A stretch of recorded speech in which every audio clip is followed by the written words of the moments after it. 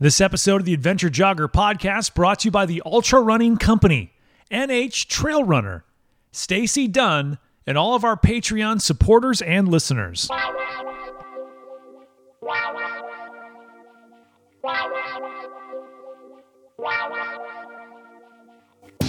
The Adventure Jogger, a podcast about trail and ultra running. Meet fascinating runners from the front, middle, and back of the pack, sharing inspiring and funny stories about life and running. Running should be fun, and so should running podcasts. I'm your host, Ryan Pluckelman, and this is The Adventure Jogger. Welcome, everyone, to another episode of The Adventure Jogger. We are going to meet a great runner today from just outside of Nashville. His name is Jude, and Jude was put on my radar because of something incredible he did at Frozen Head State Park. Now, both Jeff and I absolutely love Frozen Head State Park, such an awesome place. He recently ran 200 miles in 5 days out at Frozen Head State Park. He was doing the double Barkley Challenge loop every day for 5 straight days. And we get to hear his running story from running in high school to running college cross country to discovering running again. And what's really cool about Joe's story is it seems like the universe puts people in his life, or whatever higher power you believe in, puts people in his life that has really led him to have a real great love and joy for trail and ultra running. A great conversation that covers a lot of bases on this episode of The Adventure Jogger. Thanks for joining us, Joe. Yeah, no problem. Thanks for having me on. Nice to have you. I saw what you did at Frozen Head. Correct. Which was the 200 miles in 5 days. Yeah, I'm about 4 weeks out from that now. Looking back at that, still can't believe that had happened. But well, we need to talk about that because I know people are saying, 200 miles in 5 days. Well, we'll talk about Frozen Head and just the beauty of that place and how that, if you don't know what Frozen Head is, first of all, you've never seen the Barkley Marathon's many documentaries, and we'll educate you in just a couple minutes. But I want to thank you for coming over. You're here in studio, which is the kitchen. Yeah. With Jeff and I. You're from Brentwood, right? Yeah, I live in Brentwood right now, originally from Ashley, Pennsylvania. Bounced around the Northeast for a while, upstate New York, Vermont, and eventually made my way down here about 3 years ago. So what brought you to Tennessee 3 years ago? So I was at a point in my career, I was looking for something new, and, I started throwing out job applications everywhere, and Tennessee, Nashville hit, and my brother's been in Franklin for about 10 years now. Yeah. And, I haven't lived by family in a long time. Work for the government, bounce around all over the place to get new jobs. And when I had the opportunity to live near family again, I jumped right on it. So here you are. You're a guy who grew up in the Northeast mainly. Yep. Right? And then you come down to Tennessee.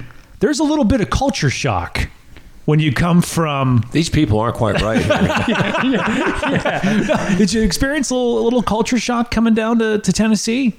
Not really. I've lived in so many places. When I move somewhere new, it's almost like I fit right in. Nothing phases you anymore is what you're saying. Yeah, I got you.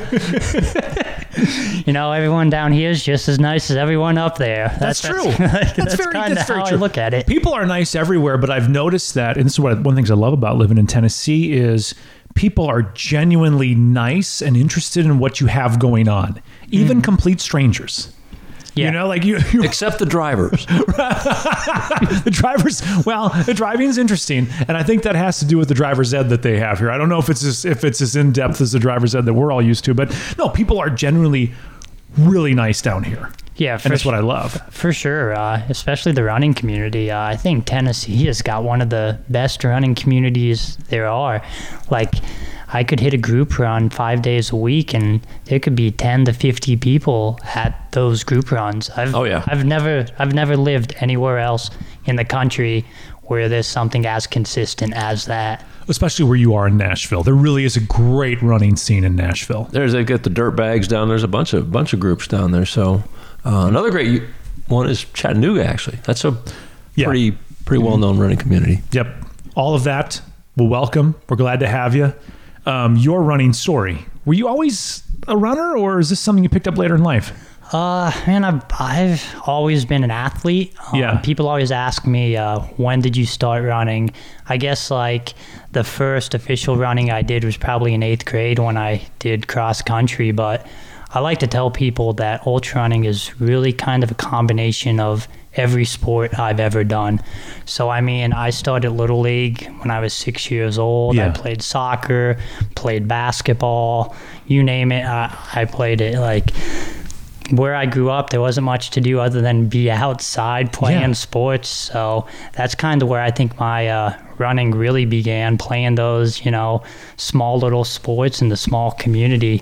I ran cross country and track in high school, ran at a small school in Pennsylvania for college. The same school that past guest Ryan Clifford ran at. Yes, Mansfield University of Pennsylvania. So developing the best ultra runners. All right. It's rare that we have two guests from a small school. Yeah, it was really cool seeing that episode or listening to that episode that you put out. And I mean, I've never met Ryan before. We've had some interactions on Strava. Right. But just the coincidence of both of us being on the same podcast, 2-3 weeks apart, was really interesting to see. So you go to college to run cross country. Yes. So you must have excelled, of all the sports that you played, because you sound like quite the athlete, that must have been the one you really excelled at, especially when you got to high school. Yeah, for sure. Cross country's kind of always been my thing. I was decent at track, but my better races were always on the cross country courses. And, just being in the woods, growing up a lot, it always was just something that spoke to me. One thing that we're dealing with here, Joe, is my son is running cross country for college, and just the change in relationship that you have with the sport going from high school cross country or middle school cross country to college cross country. Your relationship with running changes completely when you sign on the dotted line to go run cross country for college, doesn't it? Oh, for sure. I don't know how big of a community he ran in high school, but I could remember, in high school just going to meets and, I'd finish top 5 and pretty much every meet I'd go to. Yeah. Then you go to a college cross country meet. And you get smoked. Yeah. you're finishing what happened? 150th. Mommy. I've got stories where I was on the track getting lapped in the 10K 4 laps in my freshman year. And I'm like, what is this, Well, it's so funny because just the maturity of men when they get into college, there's still some growing to do. And especially if you're a freshman, you go to any college, and I talked about this with Becca Joyner on one of the podcasts about when you go to a college, the women are all grown. They've all hit their growth spurt. They're all matured. They all look like young women. The men on a college campus look like middle schoolers or 35-year-olds. That is no in between. So you're a freshman, Joe. Yeah, when I was a freshman, I was about 100 pounds soaking wet. So you know what mold I fit into that scale. You were the middle schooler. People are saying, "Sir, are you a student here?" Yes. The middle school race is not until next. No, I'm here for college. But too, the training is different. When you're doing it for high school, it's volunteers a lot of times, or it's one of the coaches at the school, and they'll have you do some things. You'll learn some things about speed work or whatever. But college, the workouts and just the way to approach running completely changes, doesn't it? Yeah, I mean, every coach has got their typical workout schedule based on either volume or number of workouts a week. So you go from unstructured training in high school and having a good time to almost like this is a part-time job. Yeah. But a little more science involved at the college level. Right. But I mean, if you get in a good program with a good coach, they could teach you a lot and let you grow as an athlete and a person. And when I look back at my college selection, I have no regrets. I think I benefited a lot out of my college experience. I definitely learned a lot. But when I speak to younger athletes looking for colleges now, I always tell them, make sure you find the college where you could have a good relationship with your coach. Because if you don't have a good relationship with your coach and you don't understand the workouts while you're doing them and you're not learning through the experience, you're going to have trouble succeeding. You need to be able to be with someone that wants you to grow and learn, not someone that's just going to give you a cookie cutter piece of paper and this is what's worked in the past for my other athletes. This is what's going to work for you. And the dog is hungry, everybody. We have to pause the podcast real quick so I can give the dog a scoop of food. This is real life. How about I do that? Do you want to handle that? Okay, Jeff is going to give the dog a scoop of food. You'll hear that in the background. We probably should have done that before we started recording. But no, and so, yeah, I mean, they are invested in you. And a college coach, it's different than the high school coach. Not that the high school coach is not invested in you, but that is their job. Yes. The college coach's job is to train you, to run as fast as you possibly can, to see where you're at when you show up, when little Joe shows up and he looks like a middle schooler. He's going to have to get you through those 4 years when you turn into when you're a man and make you a better runner. You probably learned a lot about what it takes to become a faster runner, what workouts you need, and what your body responded to during that time, didn't you? Oh, for sure. It's interesting you had Ryan on because this shows how well of a coach my college coach was. Ryan's a high volume guy, and he talked about, how in college he was running 100 miles. And I look back at my college career, I don't think I had a mileage week over 60 miles. Right. So it's cool seeing that how a coach could adapt to different types of athletes to build athletes in different ways. Knowing that Ryan Clifford is a guy who maybe could handle over 100 miles a week, where Joe Jude is a 50, 60 mile runner during college. Exactly. So I gave the dog a scoop, and she said, "Thank you. He never feeds me. Ever. That dog is so spoiled. That is so untrue. That is the most spoiled dog on planet Earth." But anyway, so Joe, college ends. Do you continue running when college is over? Or So when college ended, I kind of got out of running for a little bit, believe it or not. Not unusual. Yeah. I kind of became a gym rat, go to work and then after work, go to the gym, lift some weights, do some cardio. Got into that about, I guess, for 2 years. And then one day it's 98 degrees out and I'm in a gym with flickering lights. I'm looking outside. I'm what the heck am I doing in here? Why am I not out there? Right. So then I bought a road bike. I was living in upstate New York and I bought a road bike and I really got into road biking for about 2-3 years because where I was living, you could run. Now she needs water. Thank you, Jeff. For God's sake. There's going to be a bad review for this. Rich Roll never has to feed and water his dog halfway through a podcast. Jeez, the things I do. You never hear Trail Runner Nation taking a break to give the dog some water. That's enough. There you go. All right. So we don't want John peeing all night. That old man syndrome. Okay. So I think the dog is finally settled. I think we should be good. I don't know. She might want a Scooby snack. Yeah, I was going to say dessert. So where were we before the dog interrupted? You're the gym, right? So you bought the bike. Yeah, so I got into a road bike and I loved that. Where I was living at the time, you could ride 40 to 100 miles and maybe see 2 or 3 cars. Yeah. Climbs all over. I was near the Catskills, I think that's it's a beautiful area. Yeah. Yeah, and the roads over there for road biking are the mecca of the United States, in my opinion. But then, I kind of got sick of that, and I got into hiking. I was hiking some high peaks in the area. Had a little bit of a medical scare, and that's kind of what got me back into running. So how old were you when you had the medical scare? Gosh, I was 27 or 28. Was diagnosed with an autoimmune disease. People probably, like, when I say this, like, it's hard that, like, for people to comprehend, but, like, there's like a 6-month period in my life where, like, I couldn't do nothing because I was in so much pain with my back. Like, I couldn't go out for a walk, I couldn't ride the bike, bouncing around doctors, physical therapists, and, like, no one could figure out what was going on. And finally, you know, found someone that figured out what was going on. And we made some changes, like diet changes, I'm on medications. Things kind of turned around. And one of the things they said that's best for the condition I have is movement. And I mean, when they told me that, they probably didn't think I was going to become an ultra runner. And I was like, well, movement, I could do that.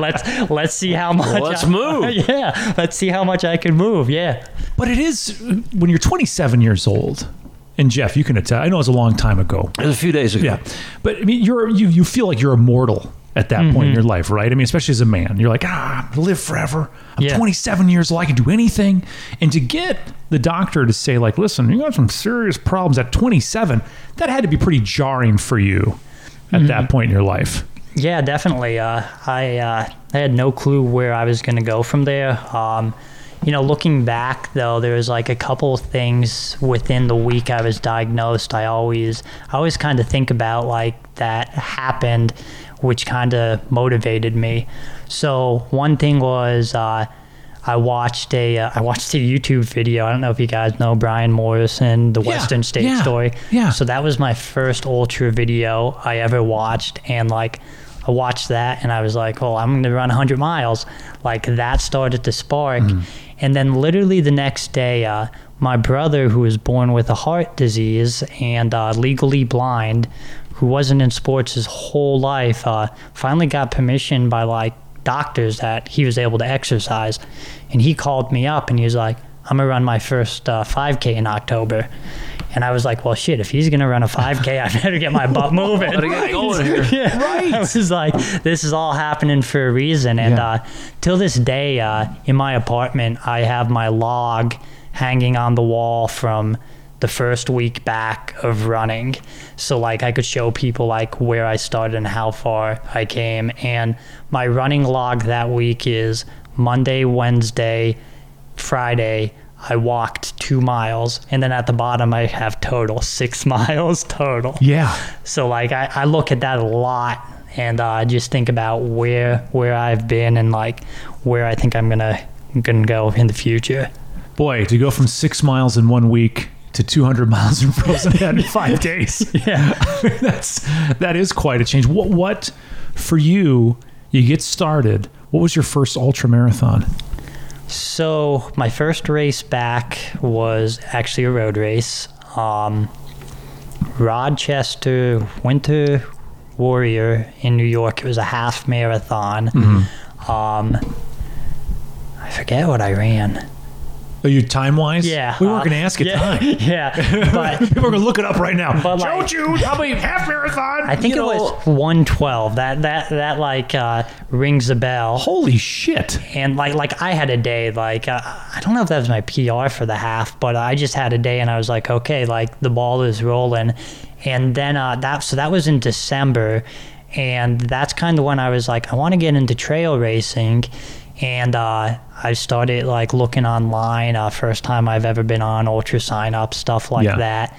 And I found it all went downhill from there. Right? Yeah. It's like it always does. And then he fell into a bad crowd. And the next thing you know, the abyss is open. But I found the Beast series in Virginia. Yes. Dave Horton and Clark Zeelander, and I did Terrapin Mountain. That was my first ultra. But when I found that, I originally signed up for the half. They had a half marathon and a 50K. And, like, a month after signing up, I was like, well, no one's really doing the half. Like, I could probably do that. I was like, I better get in the 50K. I've never ran a marathon before. And I was like, you know, like, I've done the half. Like, I've done a couple 20-milers. If I get to, like, the marathon and have to walk it in, I'm whatever. Right, Let's right. see what happens. So I go out there like, I know nothing about nutrition. I know nothing about trail running. Well, because your last race was a road marathon where they had goo and Gatorade for you every 2 miles. Yeah. You know? And like, what was I going to say? I didn't even run on trail before that race. I ran all on road before a 50K, 7,000 feet. What could go wrong? Yeah. And I'm like looking at past results, and I'm like, well, if I could run 7 minutes on the road per mile, I could run 10 minutes on the road, on the trail per mile. That's going to convert. That is always the kiss of death. Yeah. Always. I remember our friend Kyle Curtin, when he ran his first 100-mile ultra marathon. And he's a guy who runs, a 2:45 marathon. And he's like, he looked at the winning time for the race and he was like, 14-minute miles? What type of shit is that? He's like, I'm going to set a new course record. And of course, we blew up that first time. Of course, he figured it out later on in life. But did you have a fun time? I had a good day. I got lucky. So I had kind of times I wanted to hit throughout the course. Yeah. And I think there's like a 7-mile climb to start. And like I hit that time and then I caught a guy at 9 miles, which was the best thing that could ever happen to me. His name's Will Weidman. I'll remember him till this day. I caught him at 9 miles, and from 9 miles to 20 miles, he taught me everything he knew about ultra running. Really? Yeah, like he had done UTMB twice. He's done like 50 ultras. So like I'm 15 miles in, and he's teaching me about nutrition, and he's telling me how many calories like you should have per hour. I'm like, well, I guess I should start eating. Like, I was saving. Where's those chips? Yeah, I was saving the blocks and the granola bars till I bonked at 25 miles. Because that's what marathoners do. You got Nature's Valley granola bars in your pouch. You know those ones you open them, it's a bag of crumbs? Yeah. That's what you're carrying around, some shop blocks. Yeah. You just tell me what to pick up at aid stations and stuff. I'm like, this is perfect. These are things you should have had figured out before you got to the start line. It's a good thing you weren't running with a Liver King.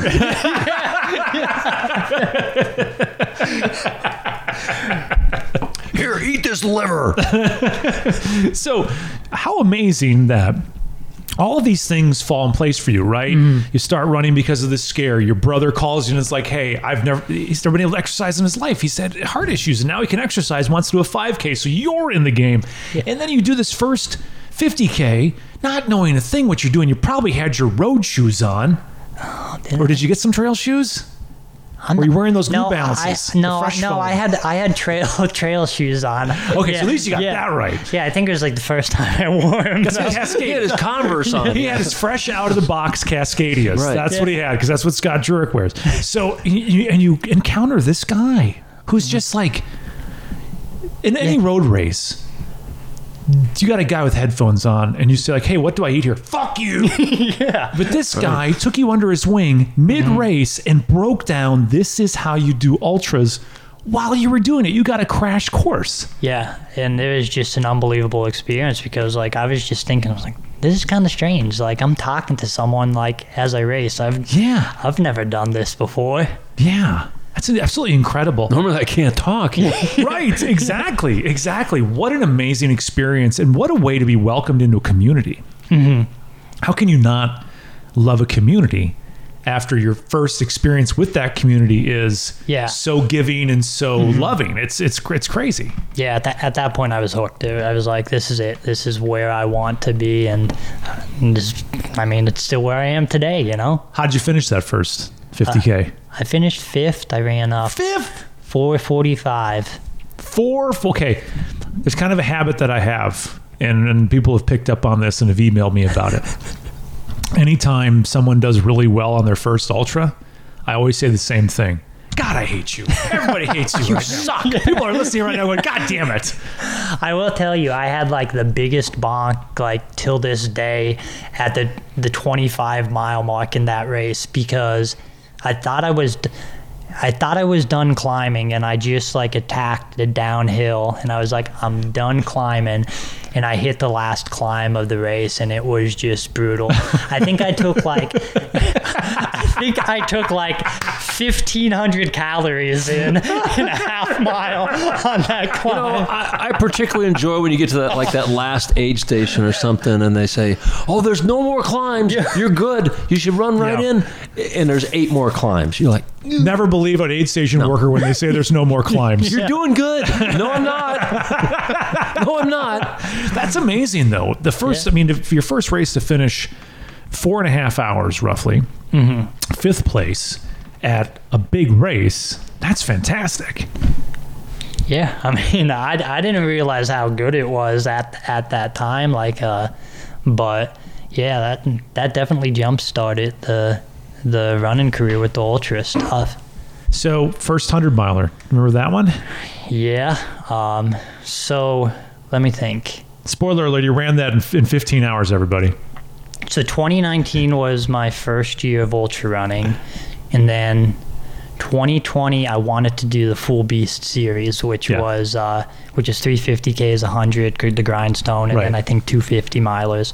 COVID hits. Yeah. Yep. So that series kind of falls apart. So I sign up in 2020 for the Cloud Splitter 100K, and a month before I switched to the 100, and I knocked that one out of the park. Lightning in a bottle. I run, I think, 20 and a half hours. 20 and a half hours at Cloud Splitter? Wow. Yeah. Man. Yeah, so that's probably one of my best, I guess, on paper races that I've ever done. Yeah. What was it? What do you think you did right in that race? Oh gosh. Was your training just perfect, or? I kind of think I got lucky. That happens. That does happen. You know, that race was interesting. So I told myself that I wanted to, like all races, I wanted to go out conservative. So I get out. I'm climbing up to High Knob. I'm like 5 miles in. I take a wrong turn. Yeah. I go off course half mile. And I'm out of breath. I'm nervous. And I get back on course. I run about a mile. I fall, have a water bottle in my hand. Bottle smashes. Yeah. So at that point, I'm just like stressed out. And I just tell myself, you know what? Like, this is a sign. Like, you need to slow down and relax. So the next 30 miles, I just go into relax mode, have fun with it. You're not here to run fast. You're here to run your first 100 and finish. And then I think around 38 miles, I caught the leader and we yo-yoed back and forth till the 50-mile mark. And at the 50-mile mark, he sat down. He had a huge crew there. His crew kind of became my crew because I didn't bring a crew. By the grace of God with all these things, Joe, it's crazy. So he sat down, and for some reason, I never run with music, but that day I put music in at the mile 50 mark, and from 50 to 70, I don't remember. It was I was just on fire. Just gone on fire. And the 70-mile mark was where I had my biggest aid station of the day planned. And I kind of woke up there because it was bad planning on my part. But I planned it at the top of High Knob. And when I got there, I came from down in the valley on the Chief Benji Trail to High Knob. It was 25 degrees, and I had a shirt and a T-shirt on, and I was like, oh, crap. Throw your jacket on. You're not staying here long. Get down the mountain where it's warm. Yeah. And the whole time, so the guy that took second is a stellar runner. I was just like, he's gonna catch me. Matter of fact, I think he finished top 5 at Leadville this year. But the whole time, I'm like, he's coming back. He's coming back. Even to the last half mile I got into town, I was like, this isn't happening. And I get into town and I come into the garage, I'll call it. Yeah. And the garage was also, I think, the 80-mile checkpoint. I come in, I tell them my number, I sit down, and no one realizes that I had finished. Oh, they thought you were there for 80-mile checkpoints. So I sit down and I'm like, oh, what's the love? Yeah, Right. no, I'm like, this is great. I don't want to talk to anyone right now. I just want to sit next to this space heater. And then like people are like, what are your number? We can't find you on the sheet. And then someone finally realizes that I finished. And they're like, oh, that's the winner. And everyone starts going crazy. Golly. You gotta love it. You're sitting there going like, I just won a 100-mile ultramarathon and nobody cares. And then they realize like, oh God, that's not 80-mile checkpoint. That's the guy who just won. That's the winner. Right. They're like, can you go back and run the last 100 meters again? We want to just restage this for the photos. Yeah. No, but I actually thought it was pretty cool that happened because it gave me time. It gave me 5 minutes just to think about like what had happened over the last 20 hours and like look back and like kind of like respect the effort that I had done like just with myself. And then like when people started coming over, I had like something to say to them rather than like, I need to sit down. Don't bother me. So many times though, a finish line at an ultra marathon, especially a 100-miler or even a 200-miler, there's nobody there. well, it's so early in the race, anticlimactic, right? I mean, you see that you know, when Eliud Kipchoge set the new marathon world record, he's in Berlin. There are people screaming the entire time. He's running to the finish line. People are all crazy. Oh, it's a big thing. You could set a course record, a cloud splitter, and nobody would. It's like there's two people there. You know, it's like you come in, they go, "Are you hiking? Are you done? No, I'm running you're the done. race." Okay, so it's a completely different way of looking at a finish line, but you needed that time. Yeah. Figure things out. All right, you're wearing a Frozen Head hat. Yeah. It's got the longitude and latitude of Frozen Head State Park on it. It's got the legendary gate on it. When did Frozen Head first come into your radar? Oh, let me think about this. So Frozen Head started the year of Cloud Splitter. As I was training for Cloud Splitter, I wanted to do like my own Beast series. Yeah. So I did the first race of the Beast series, Holiday Lake, and then Terrapin was canceled. And I decided on the days of those races, I was going to go out to Percy Warner and just do a 50K. Do the red, white, and blue route. Yeah, 50K on my own on those days. That's what the season's going to become. And so I guess I'll call it the second race of my Beast series. I was out there doing a 50K. Running into Taylor Swift as she's hiking, you know, on Percy Warner. But no, I decided like at the 50K mark, because I was like 5 miles from my car or something, I was going to try and do like 35 or 36 instead. I was like, why not do more? Right. See what? Yeah. And I ran into a group of guys, and they kind of like, what are you doing today? Because we were hiking together. I told them, and they thought it was great. They kind of dared me to go 40 miles that day. So I was like, all right, might as well. Right. But they're like asking where I was from. I told them the Northeast, and they're like, do you ever hear of Frozen Head? And at that point, like, I had seen the documentary like maybe 3 years ago. I was like, no, not really. And then they told me about the Barkley. I was like, okay, yeah, I remember. So they kind of introduced me into going on out there, and I kind of made that my training ground for Cloud Splitter. First time I went out there, I had the typical experience, you know, got out there around Garden Spot. Holy crap. Yep. Yeah, got out there, Garden Spot, got lost, ended up getting really dehydrated. It was like 95 degrees that day. Took the walk of shame down South Old Mac that day. I'm cursing the park. You know, I get in my car 2 minutes out of the park. I was like, oh, this is it. Lived up to the hype. I'll be back next weekend. I found home.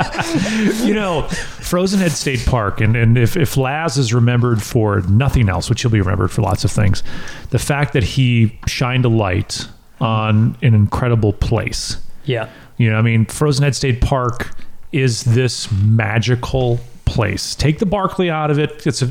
Most of us listening to this will never participate in that race. Yeah. It is such a rugged, beautiful, wild space. Yeah. That even if just doing the challenge loop is an adventure. You know, hitting those different parts of the park is an adventure. And I think people that aren't even connected to ultra running, I remember my brother, during COVID, my brother was doing a camping trip and one of his parks got closed. And I said, well, you're 3 hours from Frozen Head. I'll meet you at Frozen Head. He went camping. He's not an ultra runner. And he's like, this is a magical place. Like, he didn't see the documentaries. Yeah. He wasn't into the hype. He doesn't know if Laz was sitting next to him, he wouldn't know who that is. But he was at Frozen Head and he was like, this place is incredible. This is amazing.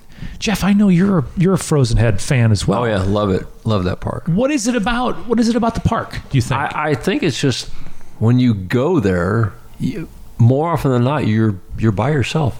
Yep. I mean, that's it. You might. I mean, I've been there in the winter in particular because I don't want to get cold. You go out and run the challenge loop or just go hiking around, whatever. You're lucky if you see one person. Even with I love that aspect of the remoteness of it and just knowing where you're at in the park all the time, and it's a lot of fun. And that one person that you run into, for some reason, every time there's like an instant connection of like friendship that like you never forget. It is. It's so cool, and it's just, you know, had those documentaries never happened, if Barkley didn't exist, I wonder if people would go there, because you literally have to drive past a maximum security prison to get there. The new one. Yeah. Like when you drove in the first time, Joe, were you like, is this the right road? Wait a minute. Am I in the right place? There's a maximum security. I thought that place was a lot of razor wire. Shut down. Why do they have razor wire around the park? Like, razor wires and rifles. What's going on here? But it is such a magical place. And you did that first loop there, and Frozen Head basically gave you a reality check. Yeah, so after that, I just started going out there training for Cloud Splitter. I think that was one of the biggest reasons that I did so well at Cloud Splitter. Yeah. The elevation. Without a doubt. The elevation kind of matched what that course was. Then in 2020, 2021, I started going out a little more often. But 2021 probably is, I guess I'll say it is my worst ultra running season. I think I got away from what I really loved to do and was worrying about other things I shouldn't have been. You know, you get caught up in times, comparing yourself to other people. And, you know, I just had a terrible season. And after a DNF in 2021, I found a running mentor that really brought me back to where I wanted to be with running, both in the community and just in the goals that I was setting. And one of the biggest things was she forced me to go back out to Frozen Head. And I just, you know, found this connection with the park and just loved being out there running. And it's being able to do something, you know, you love and knowing you want to do really helps what you're going to do as a runner. Those goals come much easier to you when you're actually working on something you care about. I would think that the early successes you had, I mean, you show up to a 50K and you don't even know what you're doing, and you finish in 4.5 hours and you finish 5th overall. I mean, and then to run your first 100 and win that thing, you probably had to be like, you know what? I am pretty damn good at this. Yeah. I don't know why Trail Runner Magazine, why is I Run Far? Why haven't they called me about an interview? And then, I mean, that's the way the sport happens. You got lucky on those first couple ones. Things went right. And then you hadn't experienced things going wrong until 2021. And then things started going wrong. And you're like, wait a minute, what's going on here? Yeah, definitely. And, you know, like, I wish I learned a lot of what I learned in 2021 a lot sooner in life in general. You know, like they say, the comparison to others is the thief of joy. Yes. Like, that just resonates, as well as just like simple things.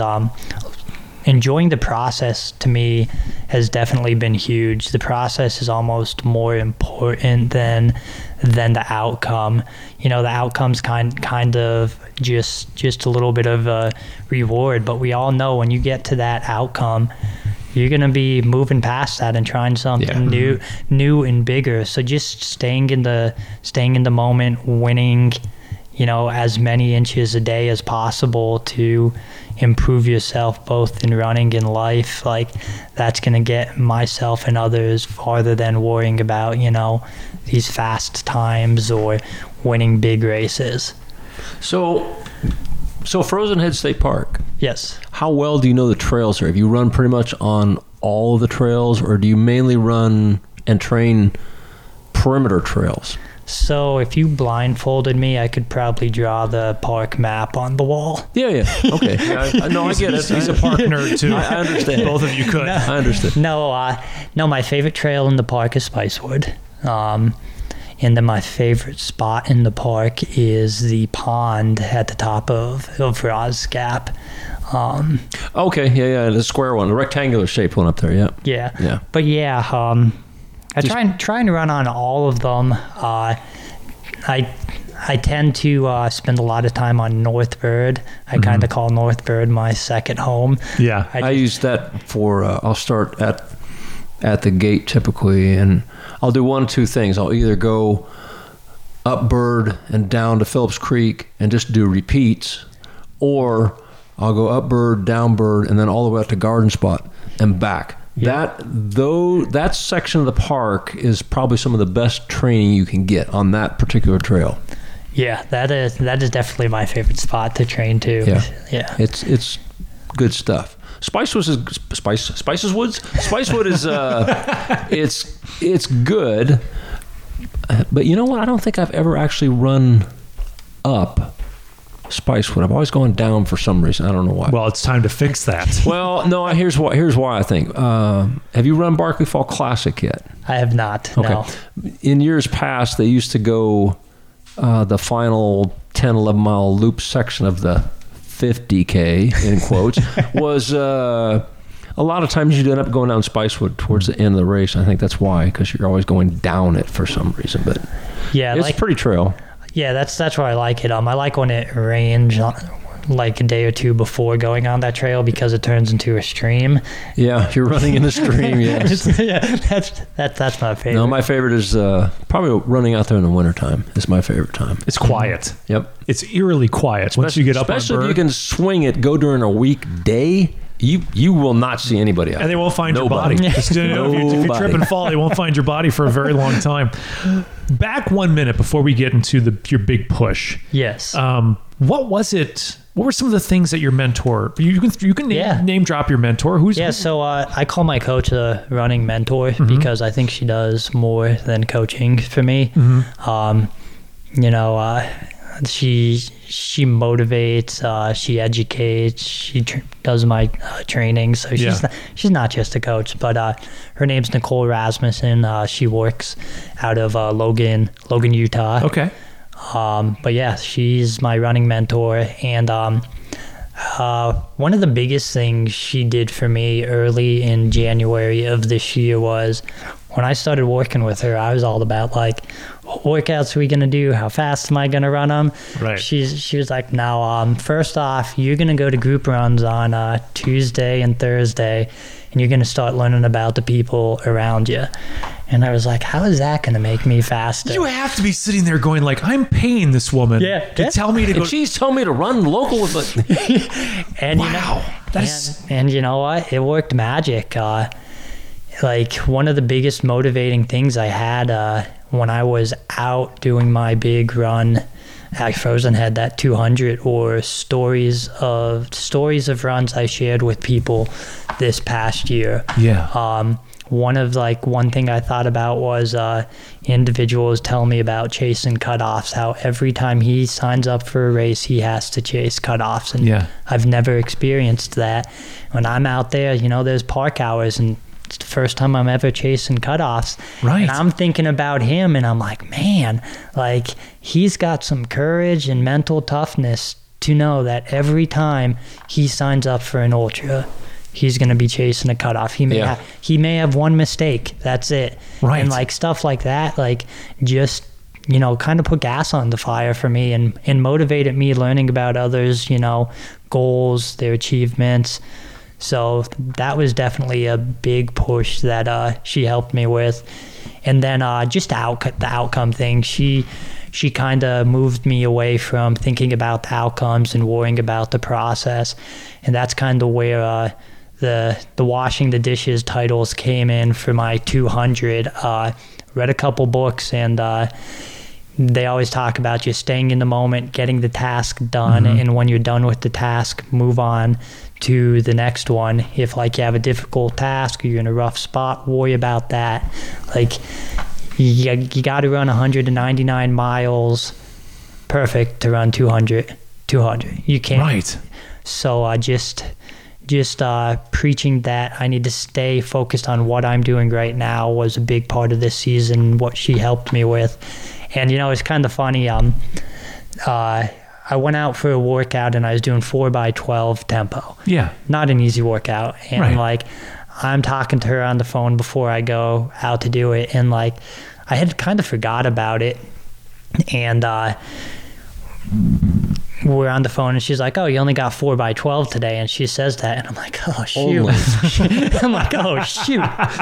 And that's kind of where the whole season turned around, though, because she said to me, she's like, just worry about running 12 minutes. And I'm like, okay. And she's like, then take a break and worry about running 12 minutes again.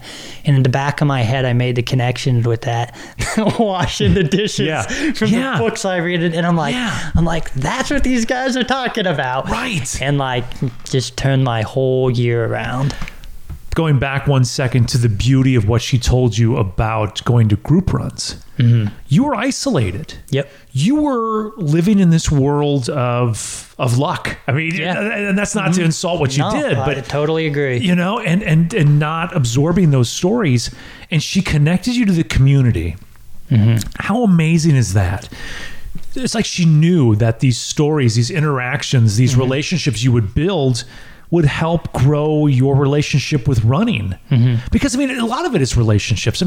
You only do so much on your own, but there is a joy and a magic in group runs and just doing something and having fun together doing that thing. Yeah, for sure. And most people be like, my coach told me to go to group runs. What an idiot. But it's so genius. It's beautiful. It's so simple, but... it pays off. All those little small things, the smaller the detail, the greater the value. They all add up. So let's talk about 200 miles of Frozen Head. When did you decide that you wanted to do a double Barkley Challenge loop, essentially a day, every day for 5 days? Oh, gosh. I've been trying to figure out the answer to that one for a while. Something had to spur you, So it kind of goes back to what we were just talking about, finding something you do that you care about. I was actually registered for Whistler Alpine Meadows the same weekend I did the 200 out at Frozen Head. And that's Gary's race, right? Yeah. Yep, that's Gary's race. And about 2 months out, I started to feel like I did last year. I didn't care about the race. There's no purpose. And then my coach could feel it, or my mentor, and we're talking about it, and she's like, well, what do you want to do? And I was like, what do I care about? And I was like, let me think, let me sleep on this. And I was like, maybe I'll do 100 out at Frozen Head. And I'm like, well, I know I could do 100 because it's going to take me 3 days. I've done 120 hours. Right. What else could I do? And then I'm like, oh boy, might as well go for 200. And that's kind of how I thought of it. And I called her up and I was like, this is what I want to do. And I think she was a little caught off guard. What? Have you been smoking? Right. And after 5 minutes, she's like, you know what? Let's do it. Let's adjust and we could do this. And that's kind of how it went down. So you're doing a double challenge loop 5 days straight. I think it's important for folks to realize, give them in a nutshell what one challenge loop equates to mileage-wise and climb-wise, roughly. I think it's 20 and a half and about 6,500 feet. Yeah. Concur. That's about spot on. It just depends on your watch on the day, but it all plus or minus 0.5 and a couple hundred feet. Doing one is enough. Doing one challenge loop and you're like, yeah, I'm feeling pretty good. They even sell T-shirts now in the gift shop Do they for really? challenge loops. Yes. Yeah. So you feel pretty good. You feel pretty good about that. But having to do 2 or did you decide to do the challenge loop, or were you just going to go out there for mileage each day? No, so I decided to do double challenge loops, and I wanted to do a double challenge loop in every direction. Okay. So there's 4 different directions, and then on the last day, just pick another direction. Gotcha. So okay, that makes sense. Like, you had to camp there, I would think. Yeah, so I stayed in Big Cove. I think Big Cove is one of the nicest campsites there is. You know, Yeah. you even got a hot shower. So. But yeah, camped by myself the entire week. I think there was one other group of people camping the entire week, and it was kind of fun because they were there for the Fall Classic the following weekend. Yeah. And around day 2, they realized what I was doing.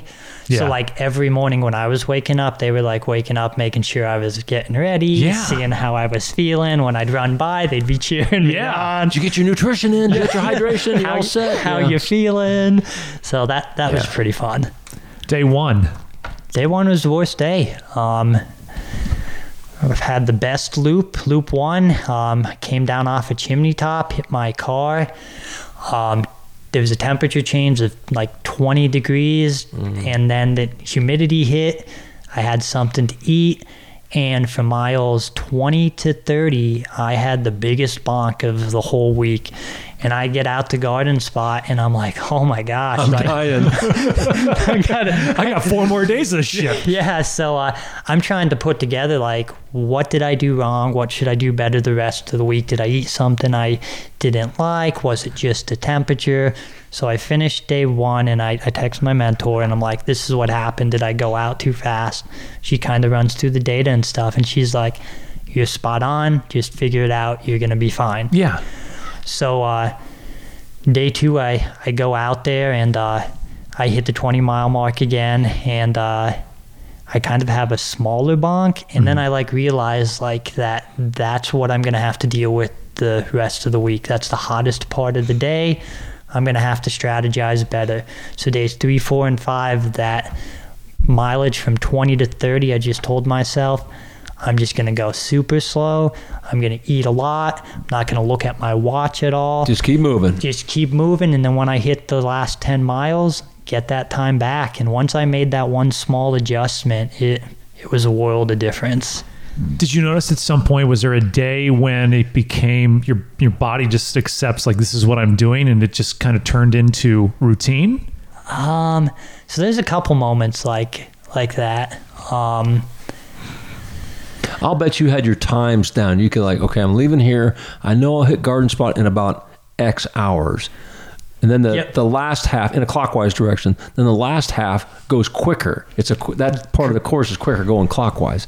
And it's just the opposite way, the other way around. But it's kind of funny. You got all these benchmark times okay, I'm about 5 minutes ahead. I'm doing good this time, you know. Yep. Yeah, the garden spot was that spot, because every time I hit there, I was like, if I am doing terrible, I know you'll know. I could sprint from here and still make the cutoff because this is the easier section. There's a lot of runnable stuff. So that was kind of my benchmark, all week. Where am I at when I hit that garden spot?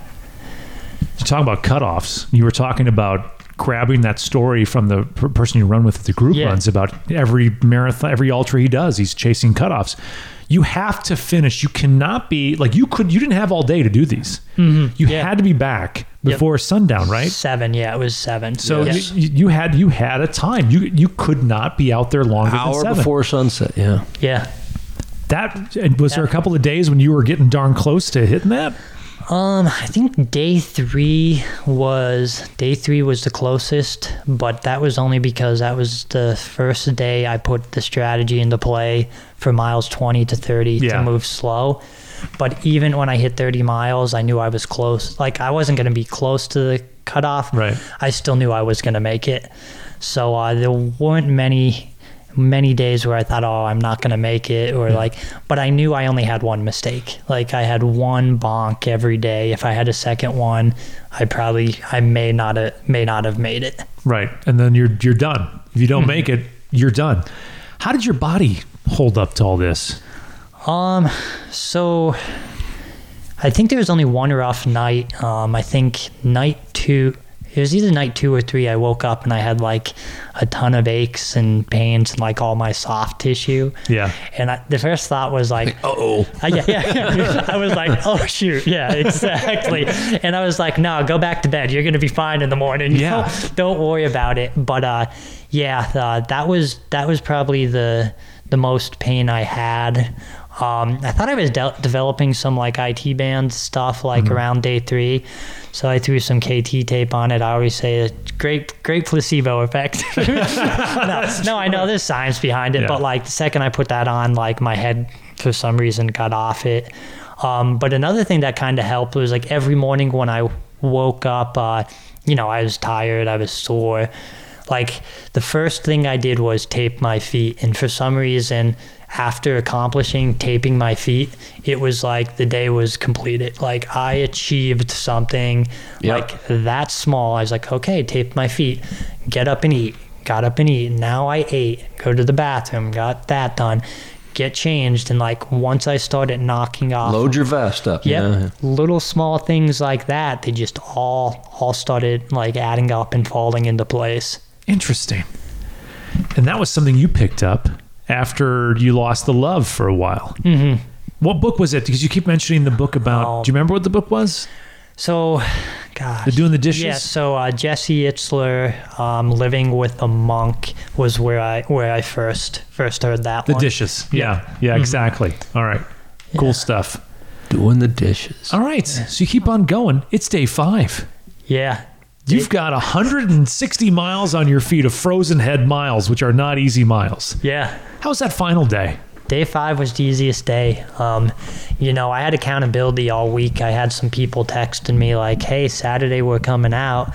And I was like, You're like, I was like, yeah, right, you're not coming out. But every night, hey, how you doing? We're coming out. Yeah. And like, if I stopped at 4, I would have had 2 loops in every direction. And I was like, oh, that'd be a pretty cool goal. Right. But then like, they just kept the accountability going. And so Loop one, I ran with Steven and Lee.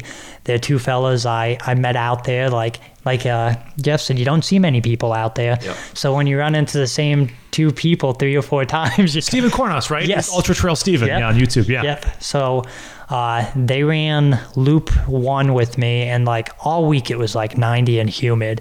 Ugh. And the last day, like, it was raining, and at one point I had to put my jacket on because I was cold, and I was like, this is the best thing ever. I'm loving this. Cold weather. No, it makes a huge difference in your mental game. Mm-hmm. So Loop 1, I ran with them, and this is probably was my favorite part of the whole experience. So I ran Loop 1 with Steven and Lee, and coming down Chimney in the clockwise direction, about a half mile from my car, Steve and I are talking, and we're just having a blast. Like, I feel great. We're laughing. And coming up the other direction is my buddy Brendan, who had just ran UTMB like a week ago. Yeah. And he's hiking up, and I see him, and I'm like just caught off guard because I knew he was coming out to camp, but I didn't think he'd be running. So he hooks on with us, and I jokingly say to him, like, hey, do you want to run like the final loop with me? And without hesitation, he's like, yeah, sure. And I was like, cool. So we get down to my car, and when we get to my car, like my aid station, he's doing an aid station in his car because at this point, I don't think he planned on running the last. Right. His wife, who's holding their 2-month-old baby, is looking at him like, what are you doing?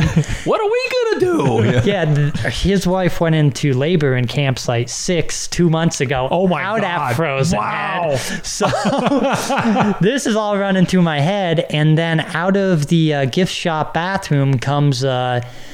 a kid that lives in my apartment complex, and his father, who came out to run with me, and his son goes to school out at UT, hasn't run in 2 months.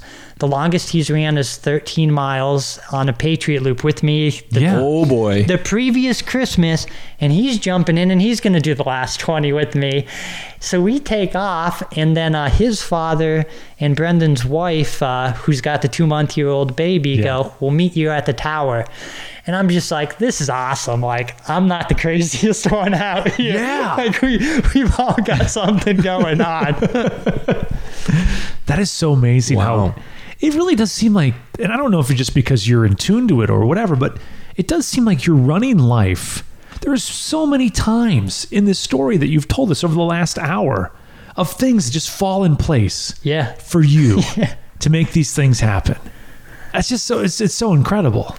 Yeah, I definitely appreciate it. I don't know why it happens, but definitely very fortunate that things like that happen for me. Do you have any aspirations to run Barkley Fall Classic or the Big Barkley? Yeah, I mean, why not? At some point, I do have to jump in the Fall Classic, but yeah, if the big ones would be an awesome part of the process for not only running in life. Like, I think failure is a huge part of the process, and the failure percent of the Barkley, you know what it is. We haven't had a winner in 3 years. Way high. Yeah, so like I would love not only to get out there and have a shot at learning about myself, but like I said, I've got a relationship with that park, and I would love to explore sections that I'm not allowed to explore right now. But even if you take that away, let's say you never get into Barkley, you don't do the Fall Classic, that park has become a part of you. That park is a part of your story. Definitely. Like if I never did either of them, I would have no regrets, nor would I. No regrets. Yeah. Yeah. So like that park has like evolved my running career and has made me not only a better runner, but definitely a better person. Good stuff. Good stuff, Joe. Sweet. What do you got coming up? What do you do now that you've done 200 miles at Frozen Head State Park? What do you do now? I'm still thinking about it. This is the first time in a while I finished something that big and haven't been totally banged up, bruised, and had to take a lot of time off. So I'm kind of just in a down period right now. I know what he needs to do next. What's that? You want a real challenge? Go run Vol State or Hots. Ooh. That's what everyone says. Special type of everyone runner. Says that, but it's like if he's running at Frozen Head, he's gonna be miserable running on the side of the road.